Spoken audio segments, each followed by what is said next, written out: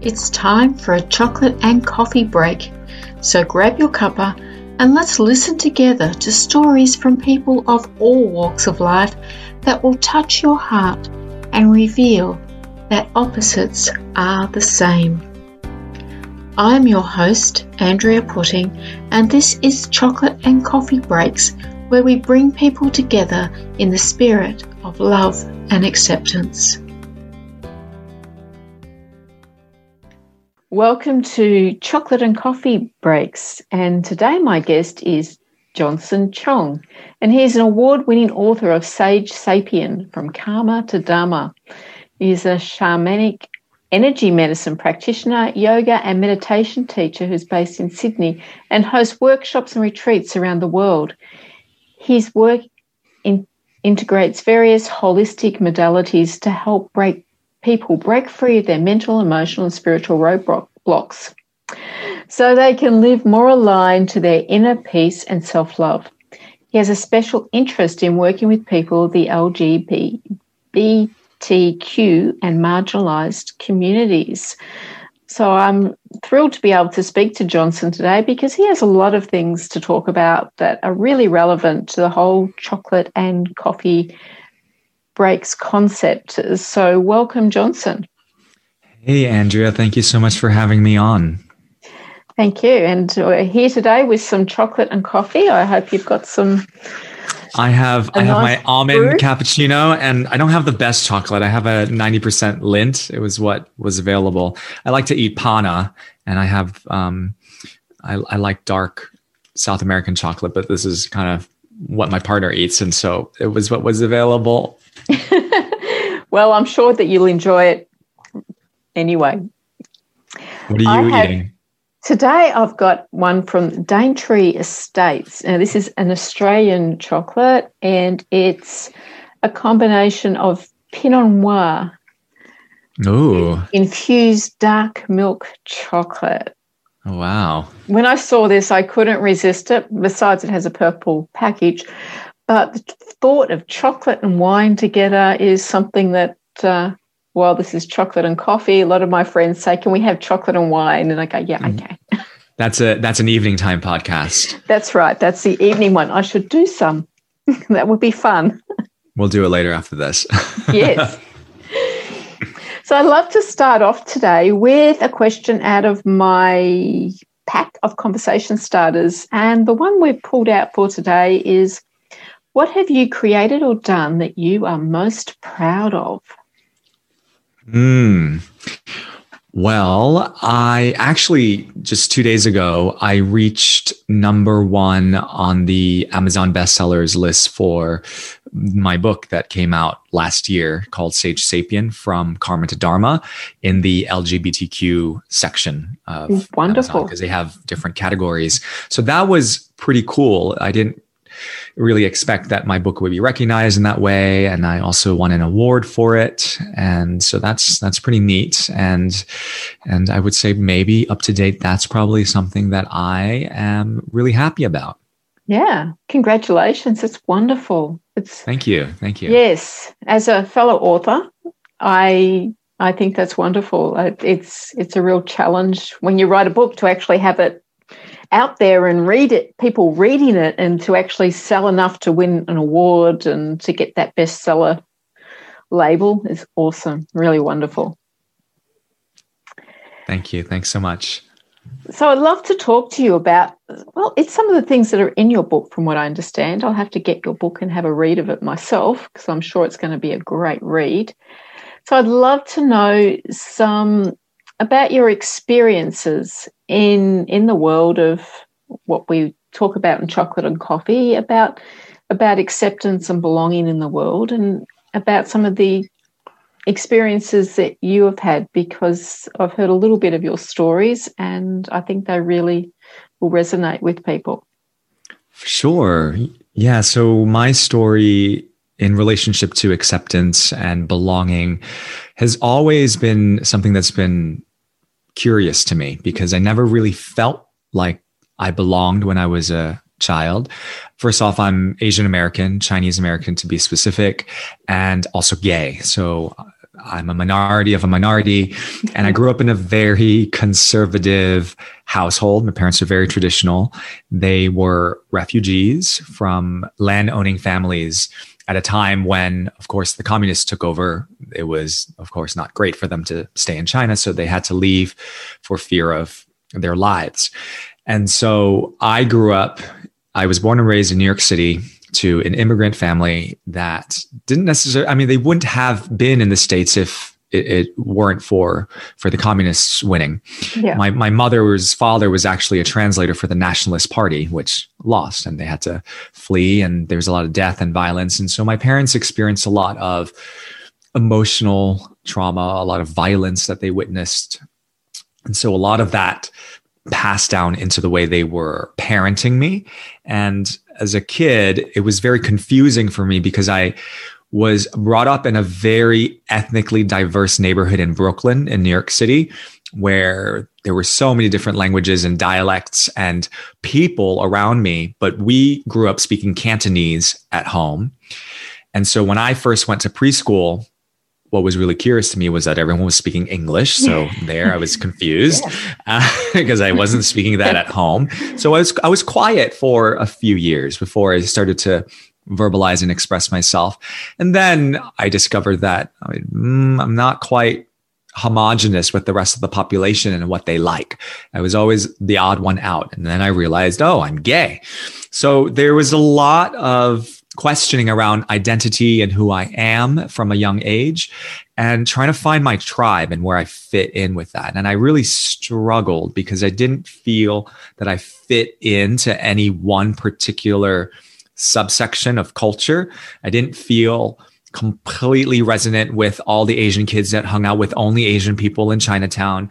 I didn't feel, the same for other subcultures, right? There were the Latinos, there were African-American groups, there were, the drama kids, there was the debate team, right? So everyone forms cliques, right? And I started to see this. And I think I found what seemed to be my tribe in theater. And it was all the odd kids that wanted to express themselves, the people who were emotionally hurt and needed to be seen and heard. And that's where I ended up. And I think that my story of acceptance really started with my yoga journey, which happened when I was in acting conservatory, which was at a school called SUNY Purchase College in New York State. And it was there that we were trained in yoga and in somatic movement as part of the self-care routine to take care of yourself psychologically as an actor, and also to discover how you as a person moves and breathes so that you can neutralize those habits that you have as a person when you're playing a character that may not have, that certain gesture that you might have, right? Yep. But it was the spiritual aspects of yoga that I soon discovered that really grounded me, centered me, and allowed me to accept the things I had repressed as a child, because my parents were physically, mentally, verbally, emotionally very, I don't think it was intentional, but I think they were just a product of being hurt people. That's how I was raised. It was very emotionally and physically tough. And so I discovered a lot about accepting where I came from, because I did not enjoy being an Asian kid growing up. I hated actually my culture growing up. There's a lot of self-loathing. I went to Chinese school on Sundays growing up. So I had to go to school 6 days a week to learn how to read and write. And I had this whole other thing that other kids that just went to American school didn't have to go through.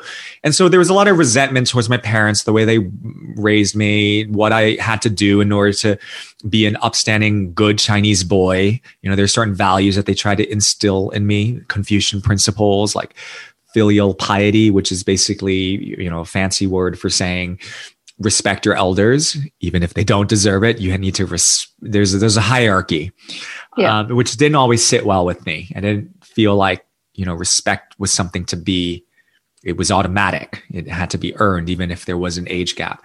So that was something I questioned a lot. And through discovering yoga, and then after that meditation, and then going into Reiki work as a Reiki practitioner, and then a Reiki master, and then into shamanic work, I started diving into the energy of how things work.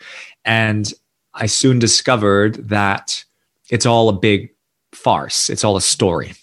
Yeah. The trauma that I had as a child, the quote unquote trauma I had, yes, it did happen to me. Yes, it was serious. Yes, I got angry. Yes, I was sad. And yes, it hurt a lot. But also at the same time, it was a choice to hold that story in my body, in my mind, in my spirit, and to allow that story to inform my life experience. That was also a choice. And when I started to realize that, oh, wow, okay, this is, I mean, it's so metaphorical for me being an actor playing characters on stage, and then to see and realize, having a visceral, energetic experience of, oh my goodness, me keeping onto my own personal shit is also very much the same. And so when I started the process of disentangling myself from the conditioning of where I came from, that was when I, had the first taste of peace of mind, this emptiness where the chatter of negative self-talk and doubt and fear that really dialed down. And then emotionally feeling a little bit more centered and not so anxious and panicky all the time, which I did feel that a lot growing up. And even into acting conservatory and university, I was having anxiety attacks backstage because I felt that everyone was judging me all the time and pitting me up against other people. And so, I mean, I think my journey of acceptance and belonging really was in dabbling and looking for various entry points into discovering myself in new, energetic and experiential ways that really, I would say that's kind of how my journey started. And I think it's still unfolding. I'm still discovering new nuances to what makes me tick. And I don't think it ever ends, right? So no, it doesn't. I don't think that ever ends for anybody. But having those extra layers of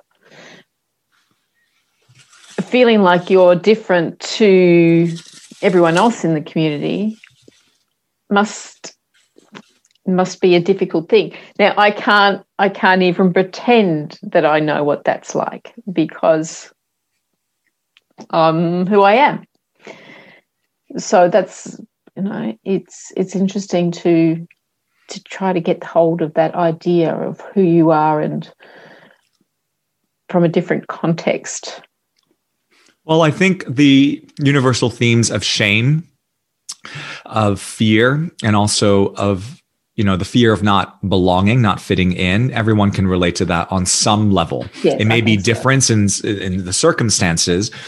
However, we all can experience that. And I think historically, queer rights and women's rights have been very much entangled together, because women have also, just by you being a woman, you have the sense of fighting an uphill battle in relationship to the patriarchy and what's expected as, the roles of what a traditional woman should be doing. I mean, my mom still has this 1950s view of a woman should be bearing children, cooking, cleaning, because this is very much conditioned into her, right? So, I mean, anyone who has an experience of breaking out of the norm of what's expected of them, it doesn't matter if they're not a minority of a minority, they can empathize in some way of the energy of moving out of shame.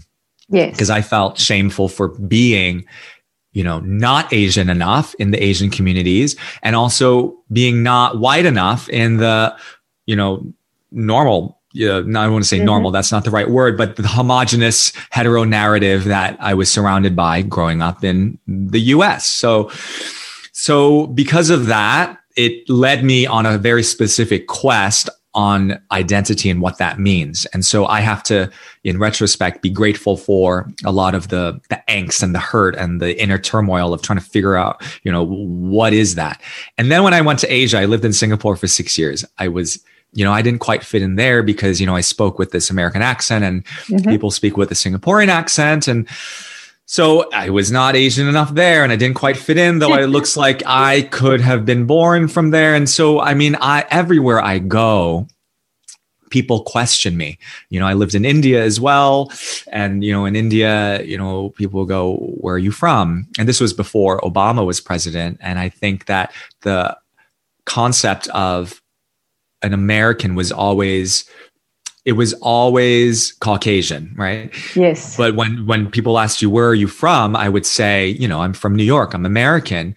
People would always second guess that, you know, and whereas someone who is, you know, of European descent in America, no one would question that. It was a give. It's like, okay, great. You said you're American. I trust you. Whereas I had always, even in America, I've had that question to me because I traveled and did theater in different places, especially when I was in Alabama in the deep South. You know, people were like, where are you from? Wow, your English is so good. It was like, yeah, I was born in this country. And I used to get really angry and defensive about it. And then over time, it's just become comical to me because I started to step back and go, okay, this is that person's experience. Their experience may be a little bit more narrow in terms of their life, where they've traveled, the types of people they're encountering in their life. And so I don't take it as personal anymore. I for sure will offer a counter perspective like, oh, I might do a little education, like, you know, there are many, you know, people of different nationalities and ethnicities that live in the US. It's not just Caucasian Americans, right? So a lot of it was about changing this perspective of being angry and defensive when it was really people had a different life experience and trying to understand that they're trying to connect to me. They just might be asking questions they're not as informed. So this is something I've always had to deal with. And now it's just, you know, when people ask me where I'm from, it's you know, I have to, before I even open my mouth and answer, I need to step back and go, where are they coming from energetically? Are they coming at me with this question in a way of trying to put me into a box because that's how they see the world? Or are they trying to connect with me? And then that will determine how I answer. Because if they're trying to narrow me into a box and it's combative, right, I will come back with not in the energy to fight, but in the spirit of informing and of educating. I might answer it a certain way, right? Or if someone is it's unintentional. Like sometimes there's unintentional racism. People say things, they don't mean it, but the energy is more, I want to connect to you. I will soften and respond accordingly. So it's gone a little bit more nuanced over time in how I deal with my identity. And then, of course, if you look at the queer community, there's a lot of compartmentalization happening within that as well, with all the labels, and there's also, you know, there's racial issues that are present in the queer community just as much as the macrocosm of the hetero world at large, and that's interesting to look at as well. So it's what is most important to me is how anchored am I in each and every moment to who I am without all these labels, so that I can stay present to whoever it is that's talking to me and responding versus reacting. And I used to be very reactive. So that it's very important for me to take pause, assess the situation, and then flow with that. Yeah, I get that because I've heard people, I've known people who refer to people according to where they're from and what their background is, and it just goes, well, why are you doing that? Why you have to label somebody like that? But then I've seen other people who just have that genuine curiosity about people, so love to find out what their background is and what their experiences are. So, so I guess that's something that where you've got to second guess that. You've got to go, well, are you wanting to, do you want to label me or do you want to know me? Yes, for sure. And I think, you know, even I am guilty of doing that because we've all been educated that way. We have been taught that. Even, you know, if you think back to primary school, we learn, how are you? Where are you from? If you think about learning a second language, those are the first few questions you learn. You know, like we had to learn Spanish as a second language in America. And it was always like, you know, how are you? ¿Cómo está? ¿De dónde eres? Where are you from? Right? So these are because we're taught that as a way to enter into small talk, those questions for sure have a way of connecting to people by place, location, and also of culture. Okay, so if you try and connect to someone by place and location, and if it doesn't mean that just because someone is from a certain place and you go, oh yeah, I've been to Argentina, like that's not an instant point of connection, right? There's other ways to connect to people. We just were never taught that. Yeah. Right. And absolutely. People would say that to me all the time. And I always find it so comical because they'll go, okay, where are you from? And I'll say, oh, I'm from New York. And they go, okay, what's your nationality? And my nationality is American because the nation I'm from is America. You mean my ethnicity? You want to know where ethnically I'm from, right? So those are two different subtle words that people use interchangeably if they're not conscious. And then what's curious to me is why that's the third question asked. Because if I were white, that would not be asked. People don't ask white Americans as a third question, where are you ethnically from? Are you of Slovakian, of Russian descent, of Eastern European? Are you Germanic? Like where are you from? Right. So this is something that people, even African Americans, don't get asked that because slavery has been part of the American, history. For the last few hundred years, history. It's been pretty much right. But whereas people of newer immigrant subcultures, it's confusing for people because they don't necessarily know how to categorize you. So they want to say, oh, they want to go by what they see. Yeah. And that's really tricky for an Asian American identity, even for South Asians and people of other visibly different ethnic minorities, because if you were to go to your home countries, like go to where you're from, like China or to Hong Kong, right?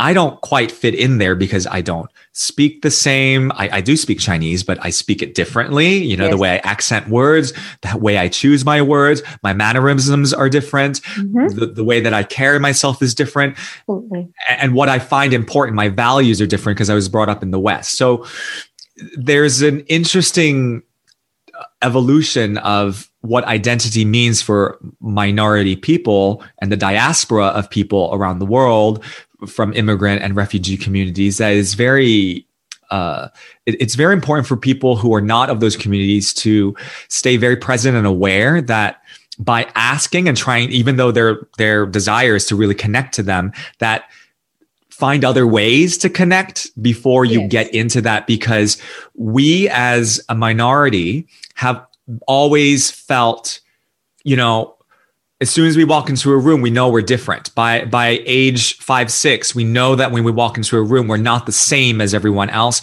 and that people see us differently, so they expect other things from us.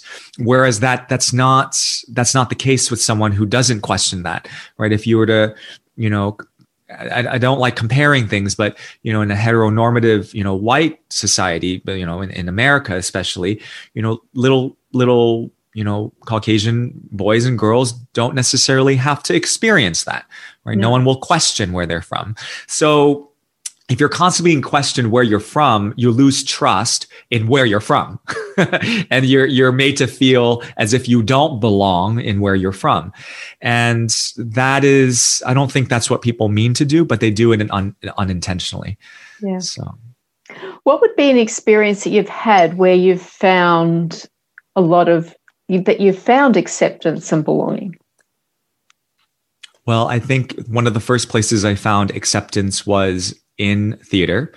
I thought that, one of my first impressions of theater was, wow, okay, we get to just express ourselves, because it was about the emotionality of what was being presented in the story versus, in some of the other clubs in school with sports, especially, it was based off of performance, right? And it was all hierarchical because you're really great as I don't really know sports so well, but like in basketball, like you're really good at shooting the ball in the hoop. So we celebrate or like that never really resonated with me. But in theater, it was more like, wow, there's your personality is really suited for this type of character. So let's magnify that and bring that out on stage, and you get to play this person, right? So it felt like theater magnified these parts of myself that I would not voluntarily show to other people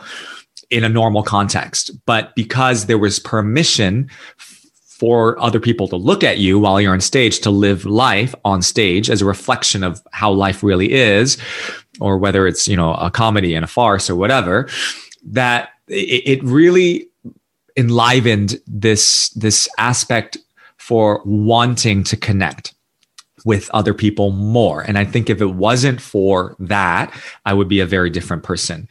And then it was also through dance. I did color guard in high school. And so I twirled flags around a football field and danced around. and I also did Kung Fu. And I think the movement aspect of those modalities really allowed me to express my body in various ways. So what I could not say, I could move and show and express that. And that felt really freeing. And so I think the combination of all of that is what led me to want to explore theater training. And of course, it was not my first choice, because I didn't know that was even an option coming from an Asian household, right? No, probably not. But then I was encouraged, and I thought, oh, wait a minute, this is an option.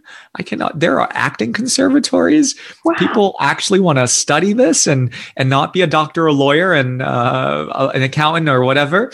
And so then I decided to take a leap of faith and go against the grain of what I saw other Asian kids were doing, which really was living out what their parents wanted of them, to have security and stability, which, if you look back at it and trying to understand from an immigrant perspective, if you're coming from a place of turmoil and political upheaval and danger, for sure, it makes sense why not just Asians, but people from other types of refugee situations, it makes sense why parents want that level of security for their kids. So then it became this journey of me rebelling against this false notion of security and letting my parents know, okay, it's going to be fine. This is actually what I want to do. And it took a while to convince them of that. But it really was what I wanted to do. And then, of course, when I thought that's what I wanted to do, it shifted again. The dream changed, and I evolved to do more of the healing work, which is what I do now. And this is the game that we're all in. This game of life is this constant morphing of one identity to the next, to the next, to the next. And we're never just one flat line, because that would just be boring. It would be. So what would you think that people can do to help break down barriers that are held between different, say, cultures, religions, sexual orientation, whatever? What are some of the things that we can do? There is so much that we can do, but the first thing that people need is a willingness to want to go there. Because because I, for sure, was at a stage where I repressed everything. I didn't want to look at this other side of my life. I wanted to stay in the closet with my parents. I had this idea when I was in high school. I would graduate, move to a college campus that was far enough away that my parents couldn't come and, hound me every day. And I was like, that was what was going to happen. And then live this secret private life where I could be gay and express myself, but not tell my parents, because I knew that in the back of my head, they would not accept it. They might disown me. And I had this fear, this massive fear of rejection.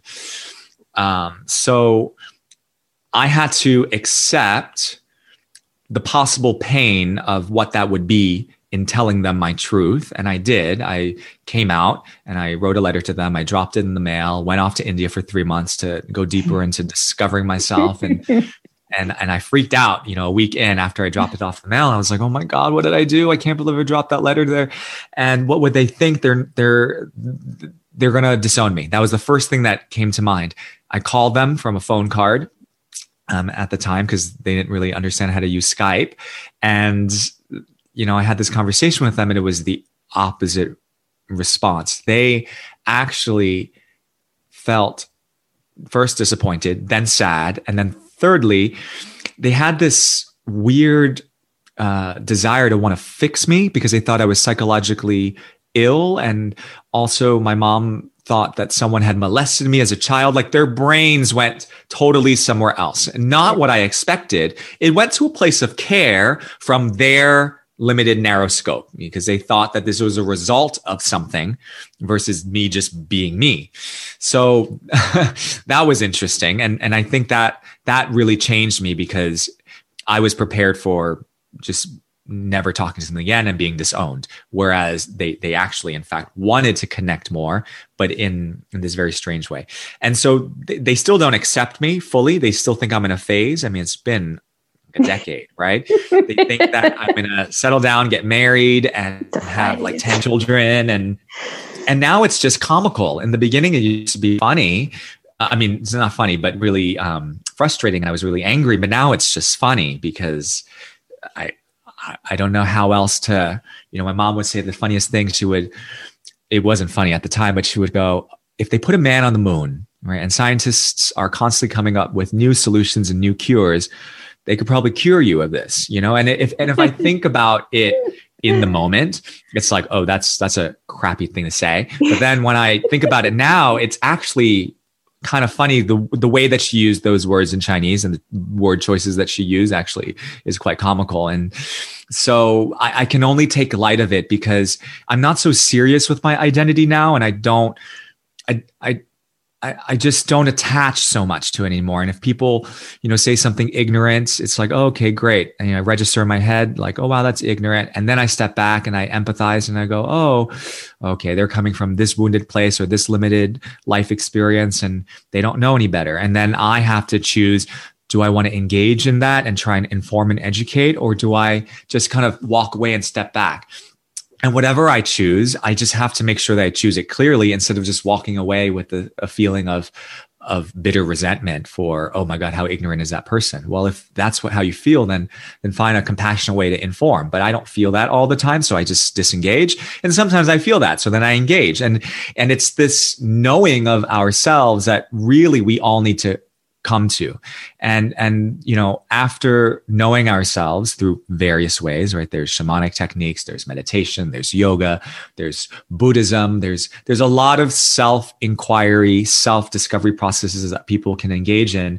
And it really just depends on you. What speaks to you? And an inquiry is, I would say, from a Buddhist perspective, and I would say a non-secular Buddhist perspective, that is, if we can adopt that as a world society, that would be great. It would be golden because Buddhist inquiry, because the Buddha wasn't a Buddhist. He always encouraged people to doubt what he taught. He said, hey, I'm just teaching you a path out of suffering, and it's philosophical. And then it's your job to take the philosophy and make it practical. So here are some practical things that you can do to not suffer so much. And a lot of it was revolving around this sense of I am identity. I am this. I am that. I'm a son. I'm a brother. I'm a gay person. I'm a hurt person. I'm a smart person. I'm a people pleaser. Whatever it is, if we over-attach to a label and we're not flexible with that label, fluid even, that's when we become, we suffer. That's essentially what happens. That's all he was saying.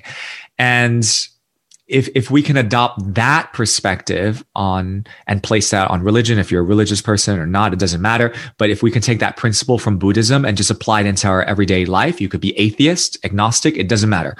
But if you just question everything, why am I doing what I'm doing? Why do I think the way I do? Why do I eat the way I eat? The choices of food I put into my body, all of it has to come, from autopilot into awareness. And that's all we need to do as people. In whatever way we do that and whatever techniques support us from whatever lineage. I just happen to have a dramatic flair for, like colorful things, and I love shamanism. I love the ceremony. I love the incense. I love the smells. I love all of it. I love the storytelling. So for me, it speaks very much to the style of person that I am and my preferences. To other people, they might prefer Zen, which is more minimalist. Maybe you just stare at a wall until like you have a realization, which is very Zen, right? So, I mean, there's so many different pathways, and I think that people just have to want to explore them. Yeah, absolutely.